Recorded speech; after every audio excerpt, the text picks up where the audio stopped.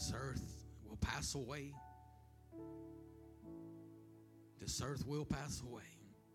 Then everything that you've built that took the place of Jesus, everything that you love more than Him, will be gone.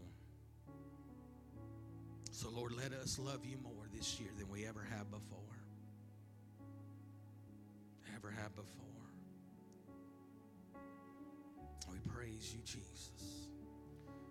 Romans 4:17. Romans 4:17.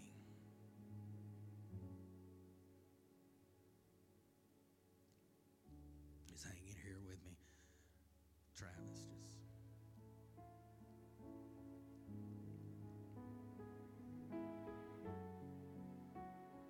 Lord, we worship you, Jesus.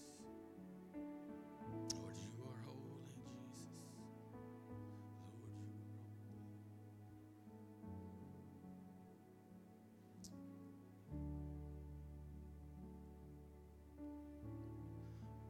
Romans 4:17 says, as it is written, I have made thee a father of many nations, before whom he believed, even God who quickeneth the dead, and calleth those things which be not as though they were, who against hope believed in hope, that he may become the father of many nations, according to that which was spoken, so shall thy seed be. And being not weak in faith, he considered not his own body now dead, when he was about 100 years old, neither yet in the deadness of Sarah's womb. He staggered not at the promises of God through unbelief, but was strong in faith, giving glory to God, and being fully persuaded that what he had promised he was able to perform. We'll read it again. As it is written, I have made thee a father of many nations, before whom he believed, even God who quickened the dead, and called those things which be not as though they were, who against hope believed in hope, that he may become the father of many nations. According to that which was spoken, so shall thy seed be. And being not weak in faith, he considered not his own body now dead, when he was about 100 years old, neither yet the deadness of Sarah's womb.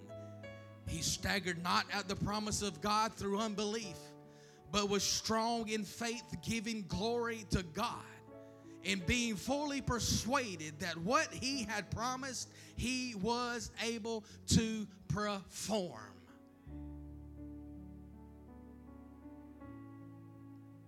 What he had promised, he is able to perform. How did he get there? He staggered not through unbelief, but he believed that which God said he was able to perform. In 2022 and the years past, you have maybe given promises. God has put promises on your life, and you still may have not seen those come to pass.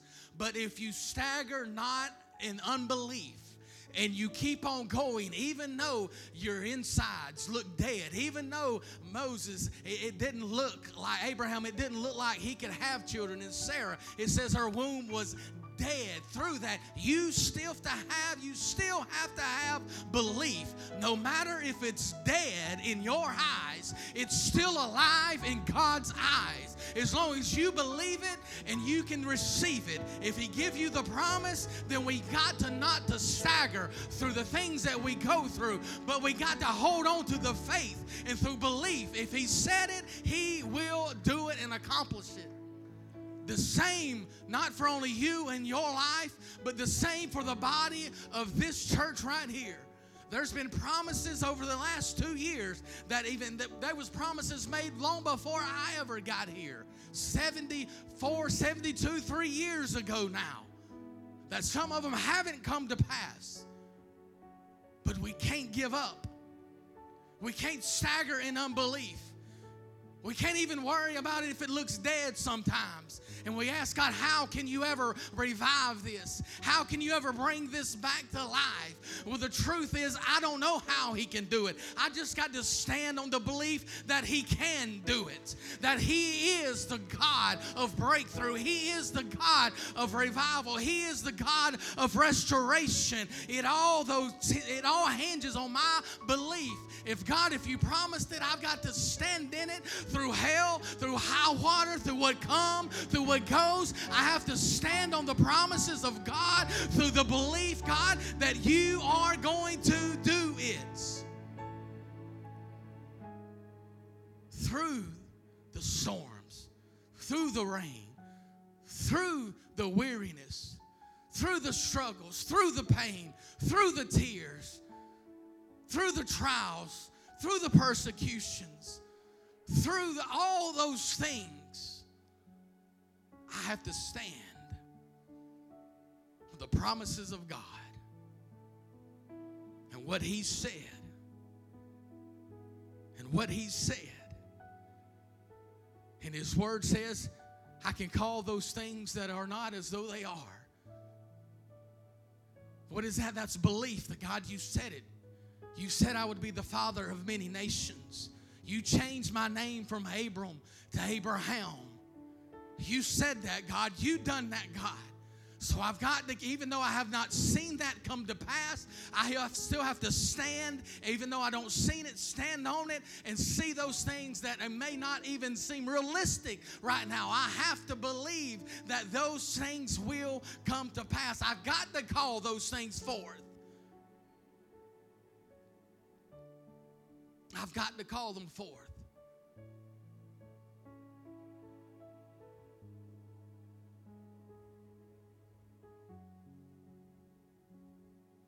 Who against all hope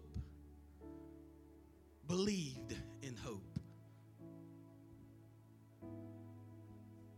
I don't know how your 2023 or 2022 went or how your 2022 is ending. I do not know that. It could be where you're on a mountaintop experience ending last year. It could be that you're just still holding on to hope. That's all you've had to hope on. That it has been a year of mess. The bad may have far outweighed the good. And if I can be completely honest with you this morning, and I usually am, as far as the church goes, the bride goes, in the last 6 months, it has been pure fighting hell. As your pastor goes, it has been as pure fighting hell. That the promises that he said and that he has given us, it looked like hopelessness, Sister Bird, at some points. I even told Pastor Lori at one point, I do not see a light at the end of the tunnel.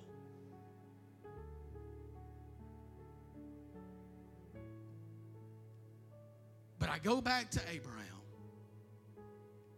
who against all hope believed in hope,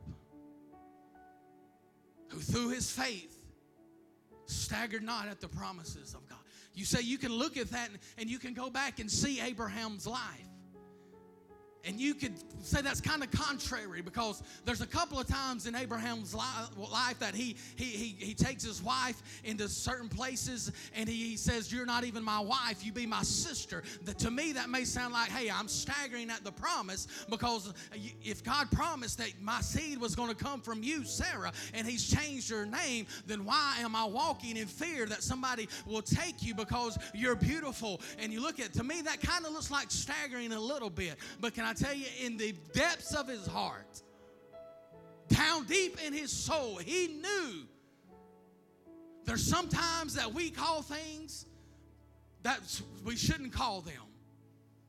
Even though we've had the promises of God and the promise on our life, and we take our promise into situations, into places, and we call it something else other than what God has called it in our life. Even though we know I will be the father of many nations. My seed will come from Sarah.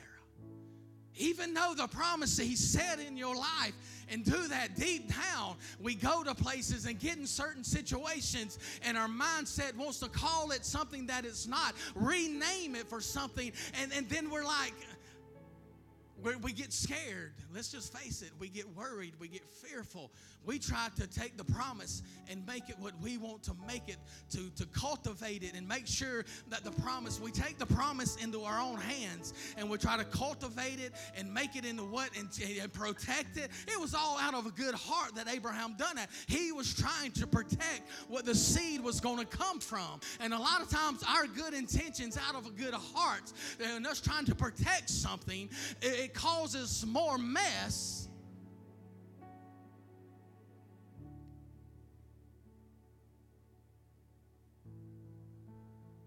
But deep down we know that we cannot stagger. We cannot lose hope. We cannot lose those things.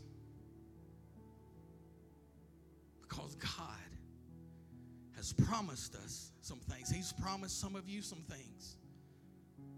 You've renamed it. You've took it into your hands. I'll say this, her name was still Sarah. He just called her something else. He didn't rename her name. God had done that. But he just tried to take it and make something else to protect it. If God promised it, we have to stand and not be weak in faith, considering. And we can't stagger at the promises through unbelief. We have to stay strong, and it says in verse 20, but was strong in faith, giving glory to God. We have to continue to give glory to God. The first thing that we do when we go through something is we want to stop right there and quit giving glory to God, because it seems helpless, it seems hopeless. And we start asking those questions. God, did you really say? Are you really with me?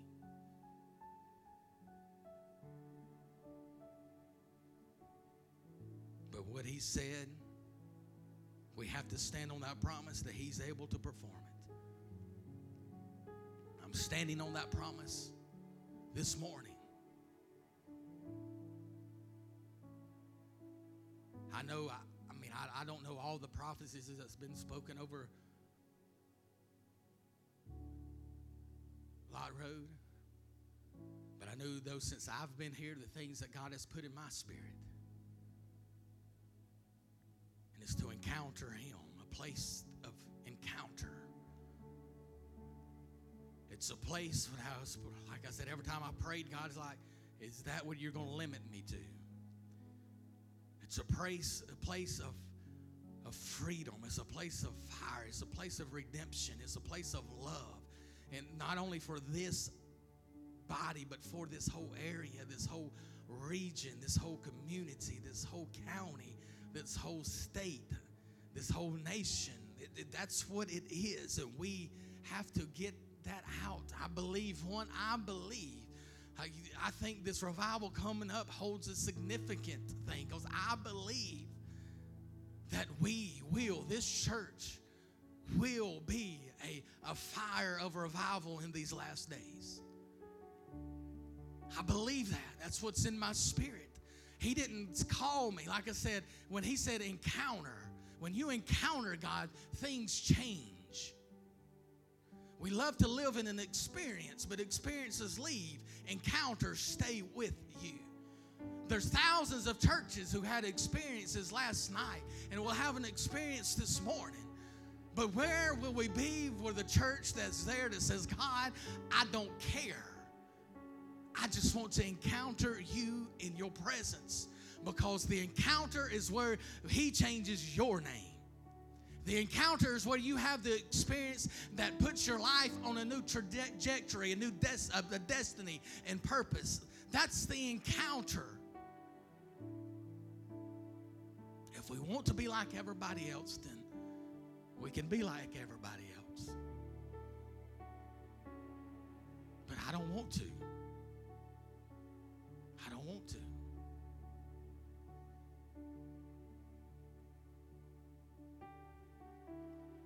I'm trying to.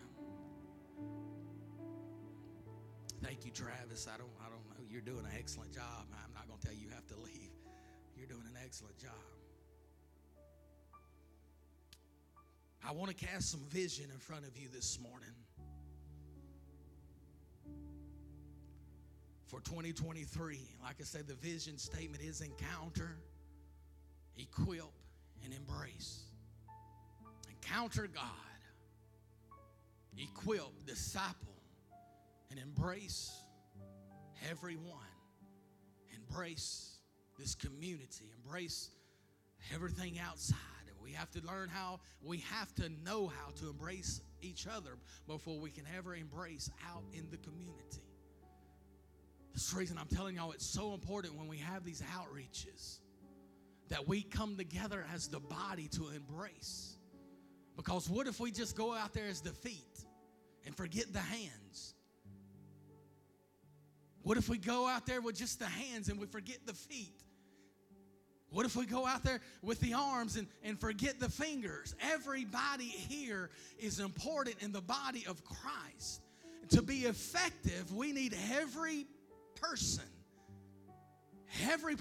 to be connected into the body so that we can go out.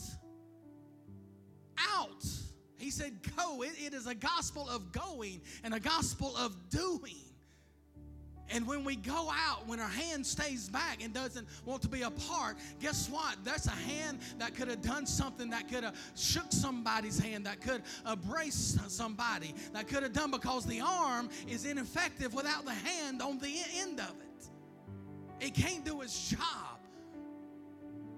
We cannot do our job unless everybody comes together when we go places, not just in church, in these four walls on Sunday morning and Wednesday night. Yes, we need to come together here and we need to embrace each other. We need to encounter God. We need to be equipped and we need to embrace before we ever go out. But when we go out, the same things happen. We want them to encounter God. We want to teach them and equip them, and we want to embrace them.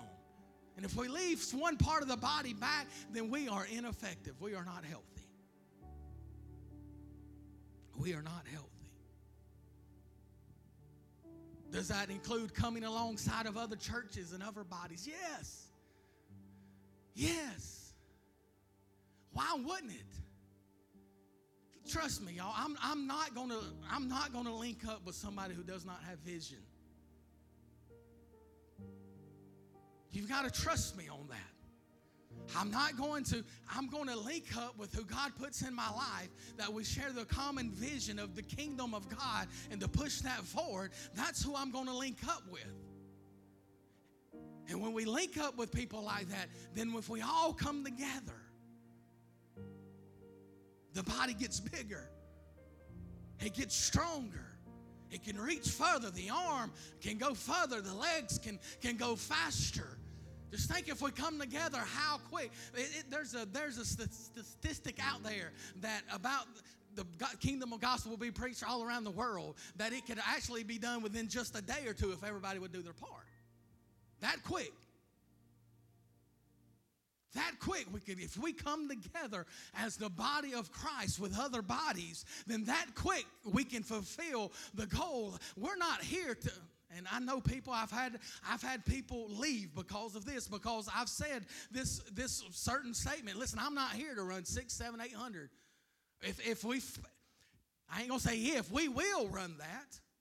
But the goal is not to see how many people we can pack in a pew.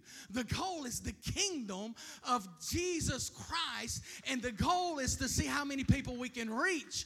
I don't care where they go to church, as long as they link up with a church that's going to teach them, that's going to preach to them and give them the encounter that they need. There's enough people in this area right here, like I said, within 5 miles. I think there's 20,000 addresses and 20,000 addresses in 5 miles of this church. That's not counting of if it's a family of 4 or 5. We couldn't put them everywhere. So why are we worried?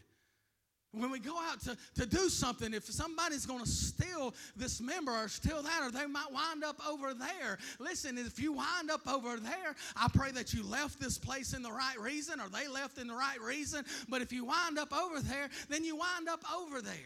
But don't let it, and I'm not going down, but don't let it be because of offense.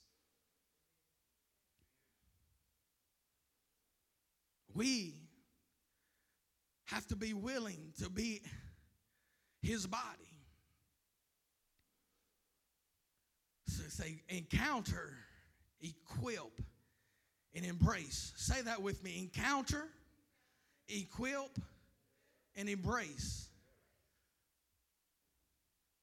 I need you to get that in your spirits and get that into your heart. And the other thing, like I say, cast a vision is every great revival that's ever started, or every great move of God, or any kind of movement. What did it start with?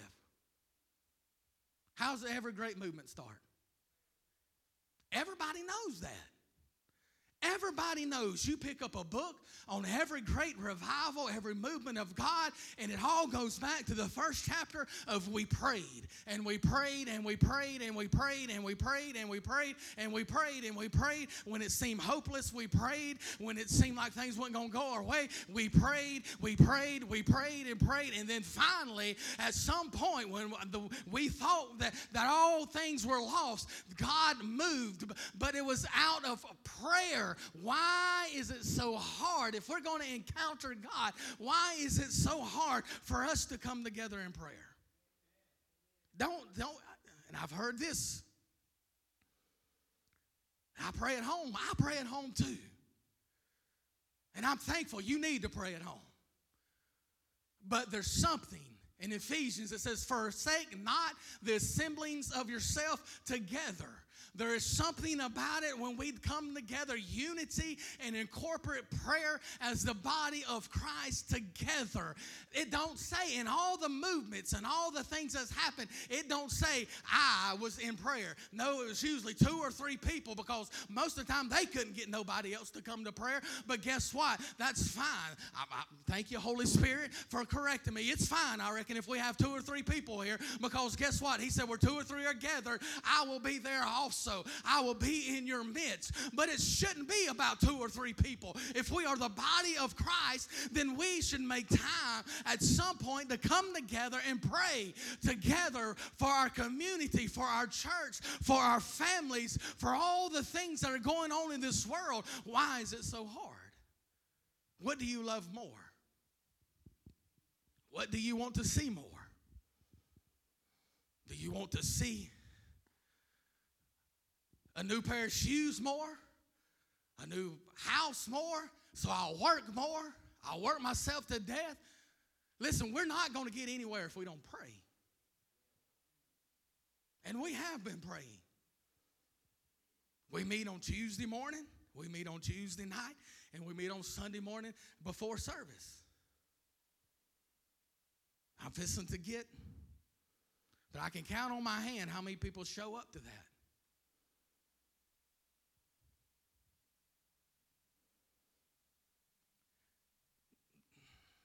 Lord help me.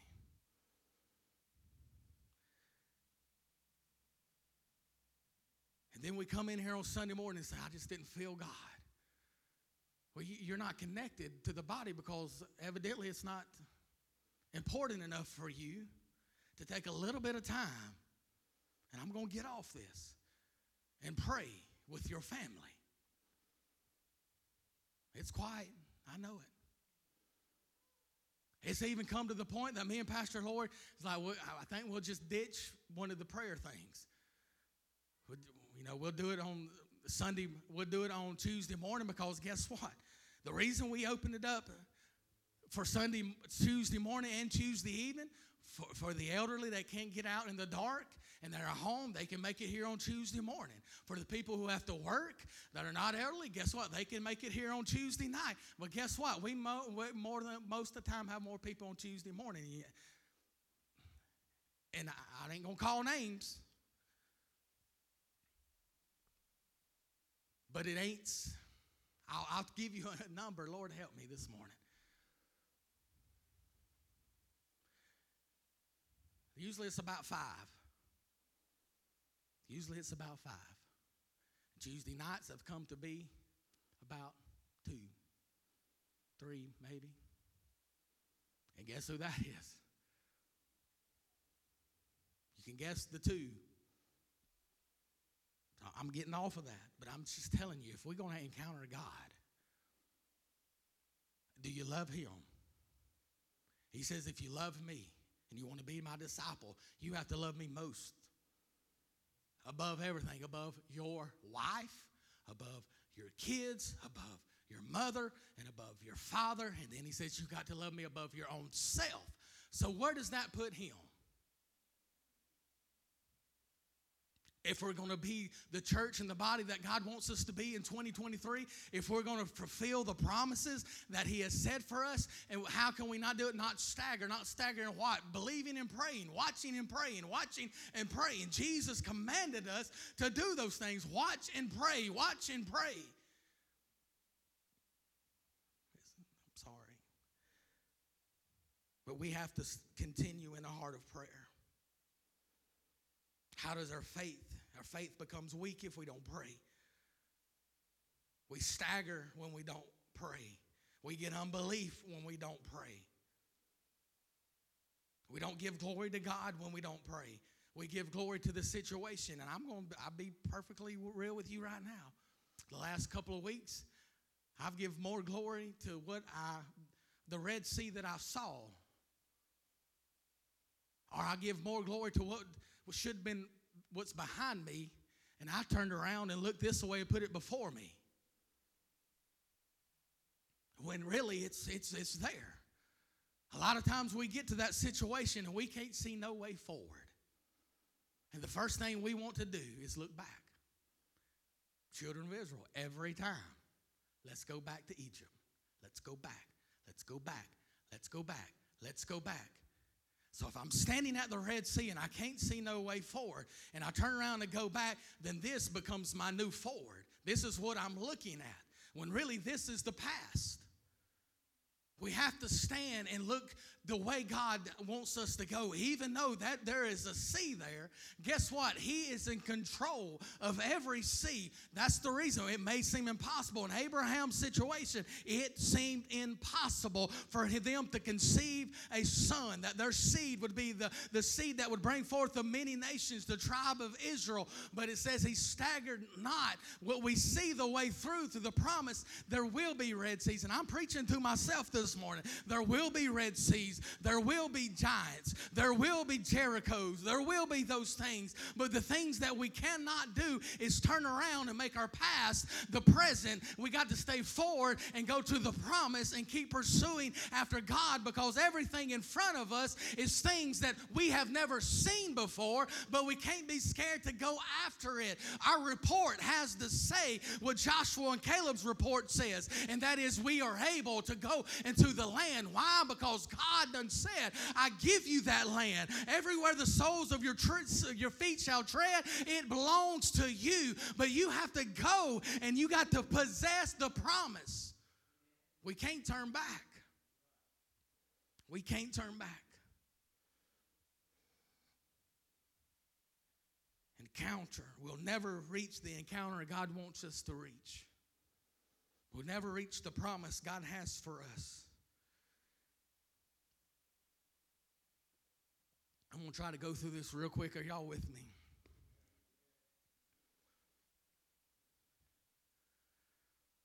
A name. It's a word or a phrase. The definition of a name is a word or phrase that constitutes the distinctive or designation of a person or a thing. It's what you are known by. It's what you are known by. And then when you reach milestones in your life, or you do something in your life,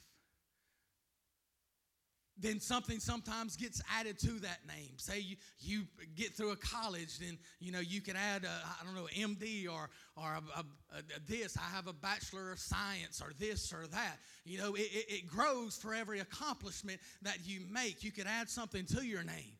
But ultimately you start off with a name that you are known by. Everybody knows me by my name. Everybody knows you by your name. And if you picked up a nickname through the years, well, everybody knows you by that nickname. And some people's nickname is something they went through, so that's how they got that nickname. So it still identifies you as who you are. Become a lawyer. You can put that in front of your name. Become things. A name is what identifies who you are. That's the reason God changed Abram's name to Abraham and Sarah's name to Sarai to Sarah, because it was going to be the destination. It was who they were going to be. It was identifying them.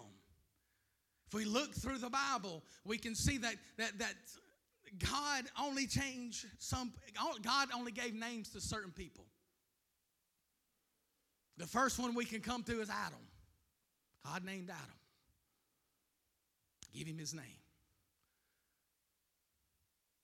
And then in that, God told Adam, he gave him the authority and power to name other things. He had the authority and power to name other things. You have the power and authority to name other things. That's the reason he says you here in Romans, calling those things that are not as though they are. You have that power. You possess that since the beginning. That was the authority that he gave Adam. And he named Eve. And then he goes on and he changes Abram's name. And he changes Sarah's name. He gives them the name to put their identity of what they were going to be and what they were called to be. They got the name before they ever got the promise. Then we go on, and I think the next one you see that he gets a name that we talk about. I believe it's John the Baptist. An angel shows up and said he'll be called John. The next one is Jesus. An angel shows up and says he'll be called Jesus. Emmanuel, God with us. The Greek name for Jesus means Savior. It means salvation. Christ means anointed. That's what he had identified of what he was going to come and do. He was going to come to seek and to save that which was lost. That was what he came to do. It was his purpose. It was his purpose. And then we see that through the years of the Old Testament, where every name that was given to most people, their kids, every kid's name held a distinction about the thing that they were going through when they had the kid. It revealed something about the birth of the kid or the situation of the kid, and that's what they would name it, because that's what they identified their situation is, in that they named the kid that. You can go to the 12 the sons, the 12 tribes. And every time that they had a kid, it was the situation that had come out of. We can go back to Hophni and Phinehas' wife. The Ark of Covenant got taken, and she was giving birth. And when she died, and when the kid come out, the nurse named the kid Ichabod, means the glory, the power of God. The glory of God had departed, because that's what names done. It identified you. And most of the time in the Old Testament, the situation that you are in, when we give names to things, when God gives names to things, it's about a situation that's going to be. It's about something that's going to be. But we have the power to name things. A lot of people say the Lord changed Saul's name. He didn't change Saul's name. Guess who changed Saul's name? He did. Himself. So what does that tell me? You have the authority and power to change your own name. He changed it. It's still Saul was still, Paul was still part of his name, and he changed that because it identified more with the Roman culture, is his Roman name, so he could speak to the Gentiles more, and he could go places under that name and be under that Roman umbrella, I reckon you could say. But he changed his name and said, I'm going to be called Paul now.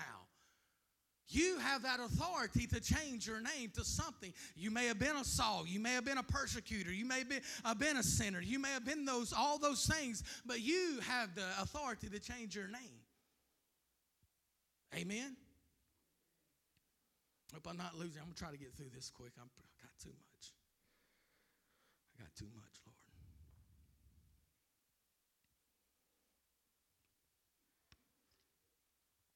The importance of a name. If we are able, and God give us the ability to name things. Yes, there's time that God steps down and he names certain people and he changes their names. Jacob to Israel, I forgot that one in there. There's times, but all those were names that were going to be their new destiny or new path or the thing that God wanted in their lives. But on the other hand, men has the authority to name things and to name their kids. And we see it even places, how that we can go to Jacob in Genesis chapter 32 verses 22, where he was there and he wrestled with an angel all night, and he changed the name of the place. We have that authority. Why did he change it? Because an encounter happened there. Something happened there. And he changed it. In verse number 23 of Genesis chapter 32, it says he sent over his wife. He sent over the things that he had to the other side of the brook. We have to be willing to send over whatever we have. He didn't keep nothing back. He sent it all over. What that tells me in my spirit is he was willing to get rid of everything and send it all over while he stayed back. That's a perfect place of where our life should be. We should be saying, God, it all belongs to you. It so much belongs to you that I'll send it to the other side here, and I will stay here in this place by myself.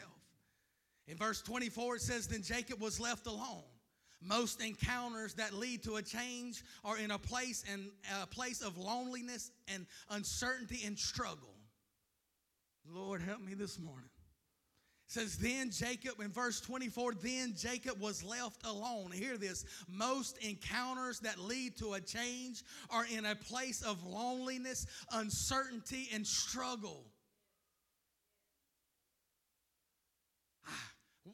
I was in that. I ain't gonna. Coming out of that season, I'm professing.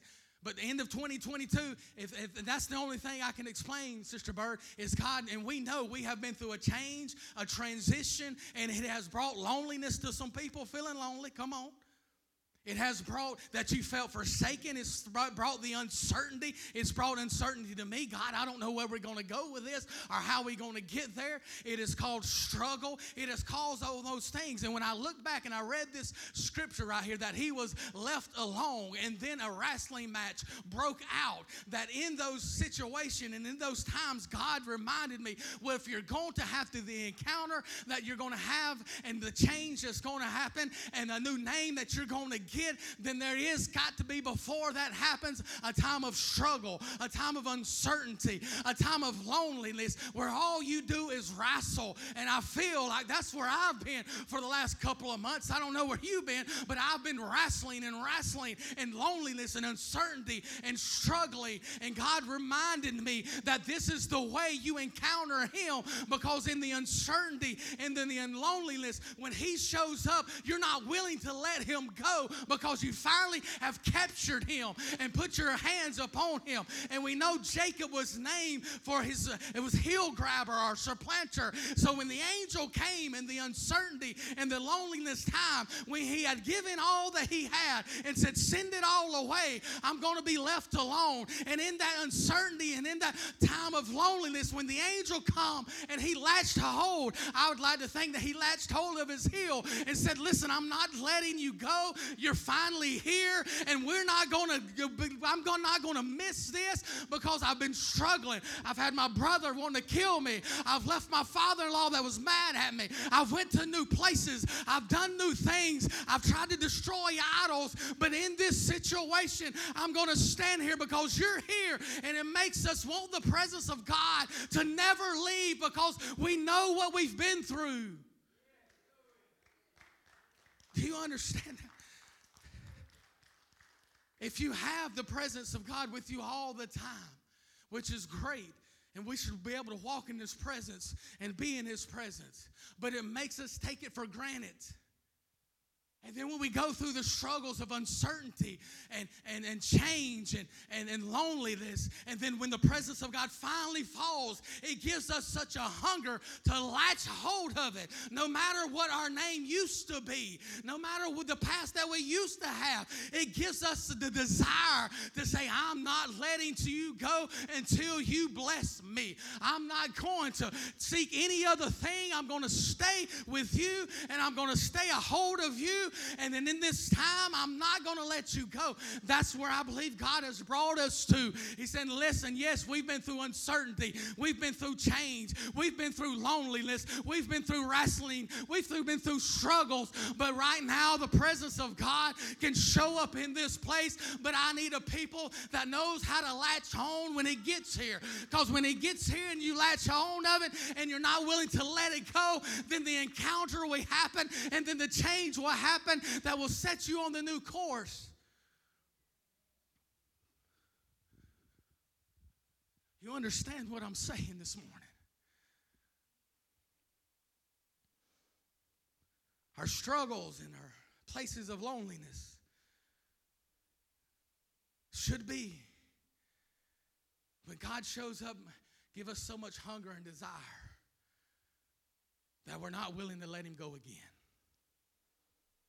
We're not willing to let Him go again.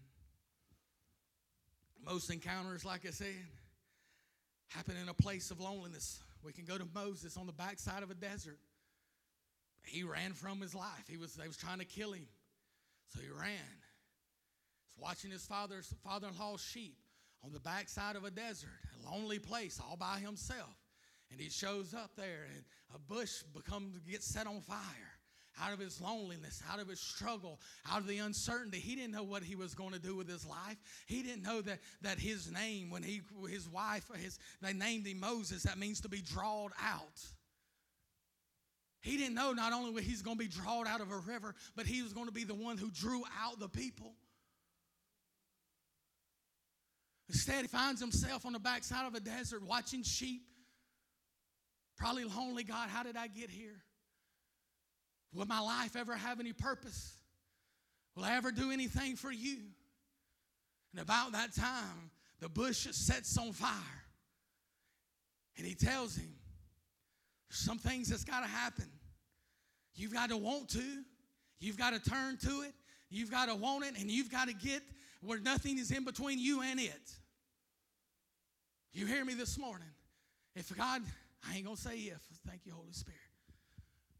When the fire of God comes down in this place, we have to be a people that is willing to turn to it. Not just look at it. Turn to it. Gaze upon it. Behold it. Look at the fire. Hear the voice that is speaking from it. And then we have to be the people that is willing to let nothing come in between us and that. And what is that? He took his shoes off. This is holy ground. We've got to treat this place as holy ground.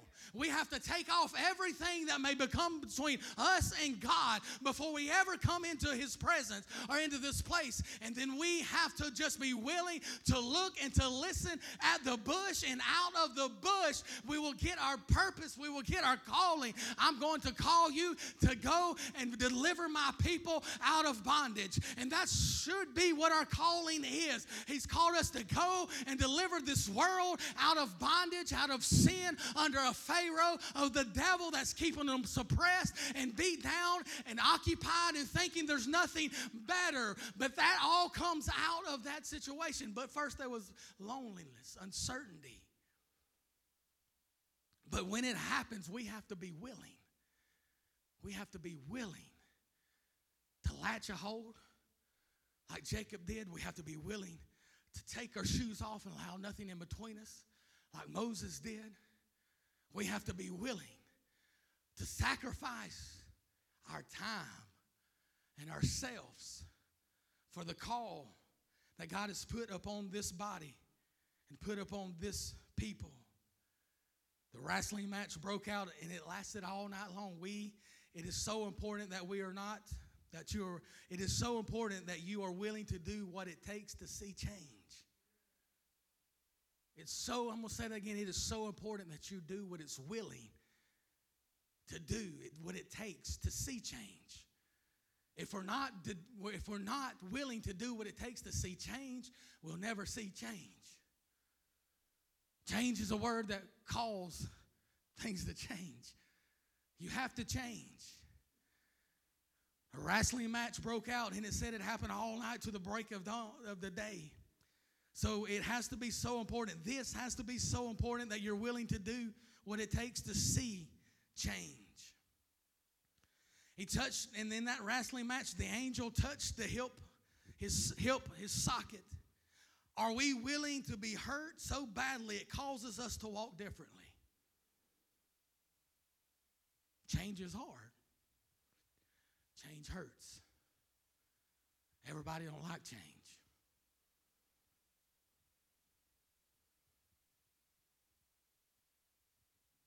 Change hurts. Change is hard. Everybody don't like change. Change hurts. Change is hard. Not everybody likes change. But are we willing to stay in there and to do what it takes and is necessary to see change? Are we willing to be hurt, to go through it? The angel touched the hip of his socket and it hurt him. Are we willing still not to let go when we become hurt? Or when we become offended? Or something changes that we don't like? Are we willing? Because this is what the Lord told me about that. Are we willing to be hurt so badly it causes you to walk differently? From that point forward, Jacob walked different than he walked before. Or do you still want to walk the same? It's a simple question. So I wish more people were here this morning. Do we want to be different? In that differentness, you do get a new identity. Or do we want to walk like we've been walking? Change is a word that never stops, okay? Let's get that straight. Pastor Dick Braswell said it when he was here. Change, you should be constantly changing. Because the moment you quit changing is the moment really you quit going, you quit doing. So you say, Pastor, you're using this word as change like it's going to and it's not. It's something we should be doing anyway. But we don't. We choose to be what we want to be. What we want to be is a people of comfortableness, a people of routine, a people, a creature of habit, of things. We want to have it all under our control and the way we want it and the way. And if changes happen constantly, it's never in our control. And people don't like that. I sometimes don't like that, be honest with you. So change change has to happen to survive. Change has to happen to survive. Are you willing to be hurt so badly that you walk differently? This is what I want you to listen to. Wounded and healed at the same time. Jacob was wounded and healed at the same time. I will take a lap across this place right now, Sister Bird. He was wounded and healed at the same time. What seems like a wound is only a wound if you allow it to be a wound in your life. If you walk away from the situation limping and you think about the pain that is caused, the struggle that it caused, and that becomes your identity, is I'm just a crippled man now. I walk with a limp. Then your wound, it becomes just that, a place of woundedness, a place of brokenness, a place of that's your identity now. But the wound did not identify of who Jacob was. Even though he was wounded and it hurt, he was also healed at the same time, because he knew in that the different walking was not for him to say, I'm a crippled man, but the different walking was to say, I'm different because I spent all night in a prayer meeting with an angel and I wouldn't let go till he blessed me and it changed my life forever. Yeah, I walk differently now. Yeah, I talk differently now. I'm willing to change and go with God what he wants. So he's wounded and healed at the same time. It's only what we allow it to be. The season that we've went through, it's only what we allow it to be. Are we allow it going to be a wound? Are we going to allow it to be healed? Are we going to allow it to take us to our new destination? Or are we going to allow it to call we were crippled? I'll be honest with you. It's easy to say we were crippled. It's easy to say, well, we lost Philip. We lost some more. We're just a crippled church now. It'd be easy to say, and brother, I'd be lying if I told you my mindset didn't go there. To say, God, what are we going to do? We're crippled. For the wrong reasons. We're crippled. How are we? Because he reminded me, he said, listen, numbers does not tell you if you have a lively church. It's not in the numbers that dictates whether your church is a dying church or a living church. We put that on, well, that church is losing people. That church is dying. That church is growing. That church is alive. Now, that's not necessarily, that's not what it means. It's not what it means. People grow churches all the time, and the Lord ain't with them I'm just be honest with them one bit. It's what they doing, or it's appeasing the people, and it's performance, and it's experiences, but it's not encounters, because encounters hurt. Encounters hurt. Change hurts. Pruning, when I preached back in July about the pruning, boy, have we ever been through 6 months of pure pruning. It hurts. But I'm not going to allow from this point forward in 2023, brother and sister Bird, for what we went through to be a wound. And say we're a crippled church. No, we're not. We're a church that is set up for an encounter with God, a change. And if we will not let go, we will see that happen. But we can't dwell on the hurt that has happened and the woundedness that has happened. We have to dwell on what's about to happen to us. We are in the presence of God. He's never left us, okay? He's never left us. We come in here sometimes with the wrong attitude and the wrong thinking because of what we've went through, but he's never left us. We just let go of his heel a little bit. Travis, if you can come, try to woe me down.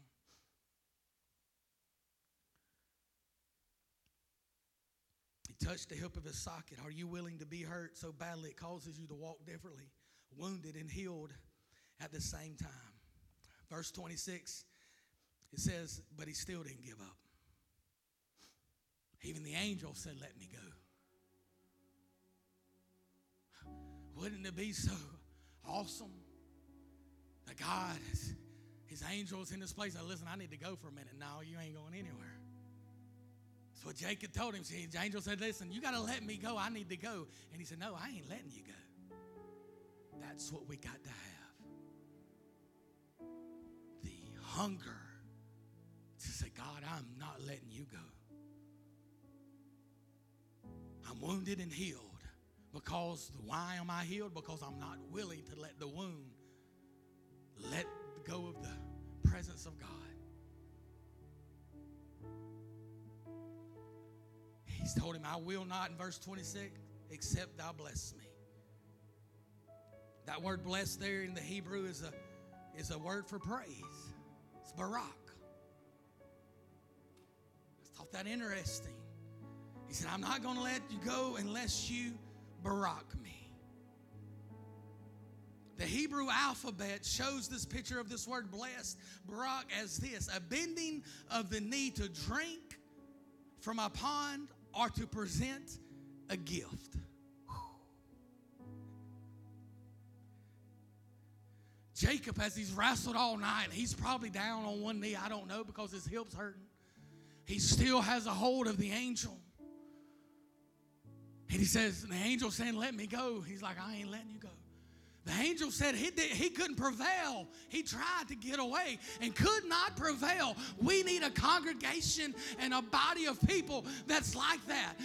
I'm not letting you go. And the angel looks at Jacob and says, let me go. He said, I'm not until you barak me, till you bless me. Well, in that situation, things would have to change if the angel is going to barak him.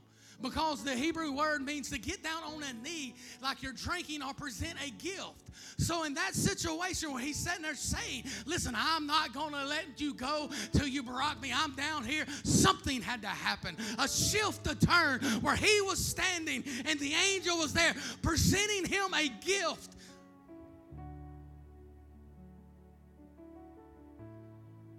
If we don't let go, and we say, we're not until you bless me, then a shift has to happen. And our wound that becomes healed, we stand up and the angel bows down and says, here's the gift. I'm giving you a new name. No more shall you be called Jacob, but you shall be called Israel. You be a nation, a prince. You will be the person that goes, that all things come from me. You will be my chosen people. You will be the apple of my eye. If we are not willing to change, if we're willing to hold on, then a shift has to happen. A shift has to happen. God, we're not letting go till you barak us, till you bless us. Lord, and change comes. And change comes. Our blessing is on the other side. And y'all have heard that of not giving up.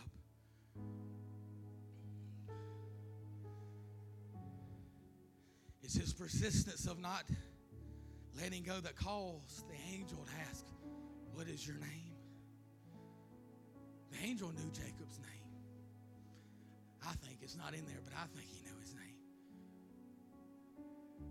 But the persistence of him not wanting to let go, he had to ask him, who are you again? Who did I come down here to? If I got the right person, I wasn't anticipating staying all night wrestling with you. Most people give up. Most people let me go. Who are you again? And he said, I'm Jacob. And then he said, from this point forward, you'll be called Israel.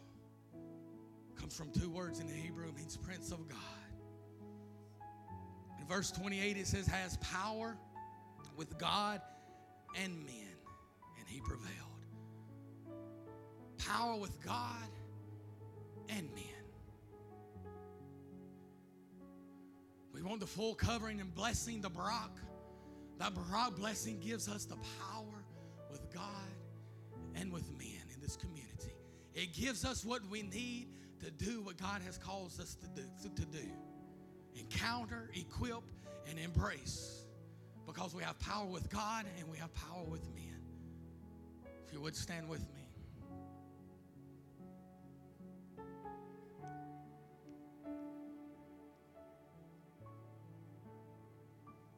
Finish this next week.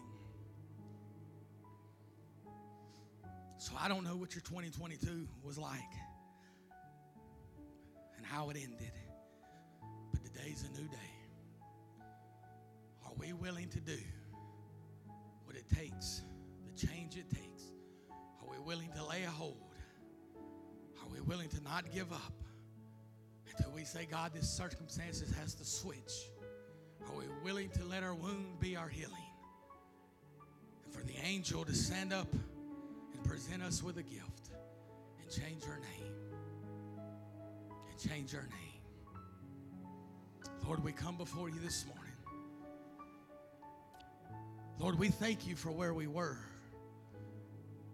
God, but we're not looking back. We're looking forward. God, we want to lay a hold of you. God, in this time, God, that we went through of uncertainty, of change, God, just makes us hungrier, God, to hold on to you. God, that we won't give up. God, we are healed. God, we walk differently now. God, but we are called something else. God, we are not who we used to be. God, we are Prince of God. We have favor, God, with you, power with you, and power with men. Lord, I praise you, Jesus. I praise you, Jesus. In that, I want to say this. Like I said, I wish more people were here. It's something I've been praying about, or the Lord put in my spirit probably 7-8 months ago. And Brother Lindsay kind of confirmed it one morning in prayer. But I'm not, because I know from hearing history this, anyway. One morning there in prayer about 6-7 months ago, Brother Lindsay said this to me. So we should change the name of the church. And I don't want you to get mad at me. So I've prayed about that, and I've prayed about that, and I've prayed about that. But I won't do it, even though I feel it in my spirit. I won't do it without the consensus of the people. So I want you to go home and pray about it the next week. Because like I said, a name identifies you. But are we willing to change too? Most churches, the reason they were called what they were called. And we're not doing this. I'm not doing this just to go along with the trend that we see people doing. I'm not doing that. But the reason most churches was called what they are, most of them identify the community they were in. Which back then when you didn't have GPS or map, if you just find Lot Road and you could find a church that you was looking for, Lot Road Church of God. But I really believe there's something in a name and an identity and what we have called us to be. I've talked with the council about it. I've talked with some of our leaders about it. The word that keeps coming to my spirit is the same thing that lined up last year and lines up this year was Encounter Church of God. Or Encounter, whatever. Because if that's our identity, and that's what we are wanting, is when they look, but that's what we got to be, though. We can't put something above the name of the door and not be it. You understand me? So that's the name, and I'll tell you, I was at a pastor's conference in Orlando. I was standing in line to get in the door, and I was talking to another pastor who had planted a church in Las Vegas. And then the Lord told him to move to New York, and he had just planted a church up in New York. And like I said, in the service before that, the Lord was dealing with me about this, changing the name. And I come out and got in line to go back into the next service. We were talking, and he told me, I said, what's the name of your church? He said, Encounter. I said, oh. And I have looked it up. There's not an Encounter church in Mobile County that I know of. It's not on Google or any place else. So the reason I wanted to present all this to you, and I felt it was led by the Holy Ghost. I know it was. But like I said, it's got to be something you're willing. Put it like this, I don't plan on going anywhere. But it's got to be something that if the Lord called me somewhere else or done something that the church is still wanting to be. I'm not saying this a church is for every pastor to come in and try to change the name. I'm not saying that. I believe I believe the Lord's so quick to come back, though. But you got to be okay with it. That if for some reason that we must leave, that you're still okay to being called Encounter Church of God. But I think it identifies you. It identifies, like I say, a name identifies. And we are at a Jacob situation of being changed to Israel. I could see our story so much in that story. We're sent everything over. It's left alone. Loneliness, uncertainty, wounded, but still wasn't willing to let go. The people who are left are not willing to let go. Are the people who's willing to go, hold on, and encounter Him to change and be the church. So like I say, if you pray about it this week and the Lord gives you a name, bring it with you next Sunday. But I want to go, if we'll vote on it. Like I said, we'll vote on it. Vote yes or no, and if it's more than one names, we'll put them out there and we'll kind of vote on it. But I want you to be praying about it this week, and we're starting prayer and fasting. So, but I believe it's something that if we're going forward in the new year, we need to put that out there. We need to put that out there. I have ideas and stuff, but anyway, Lord, we thank you for your word that you've given us. Lord, as we pray, God Jesus, all we've been through in 2020, God, we're not going to let go, Lord, until you barak us and the shift happens. Lord, you present us with a gift. God, you change our name, God, into the destiny, the Prince of God, that we have favor, God, and power with God and men to accomplish your work that you have set forth for us, God, in this last day. Lord, I pray that you bless all the families here going forth, God, that we do change, God. Everyone's change starts in the house. Change starts in the heart. Lord, let us change, God. Let us spend more time, God, loving you than anything else. God, and not take no for an answer. This world will pass away, and it will soon. Lord, we give you all the praise and all the glory and all the honor for all you have done. In Jesus' name we pray. Amen. If anybody needs prayer, you're more than welcome.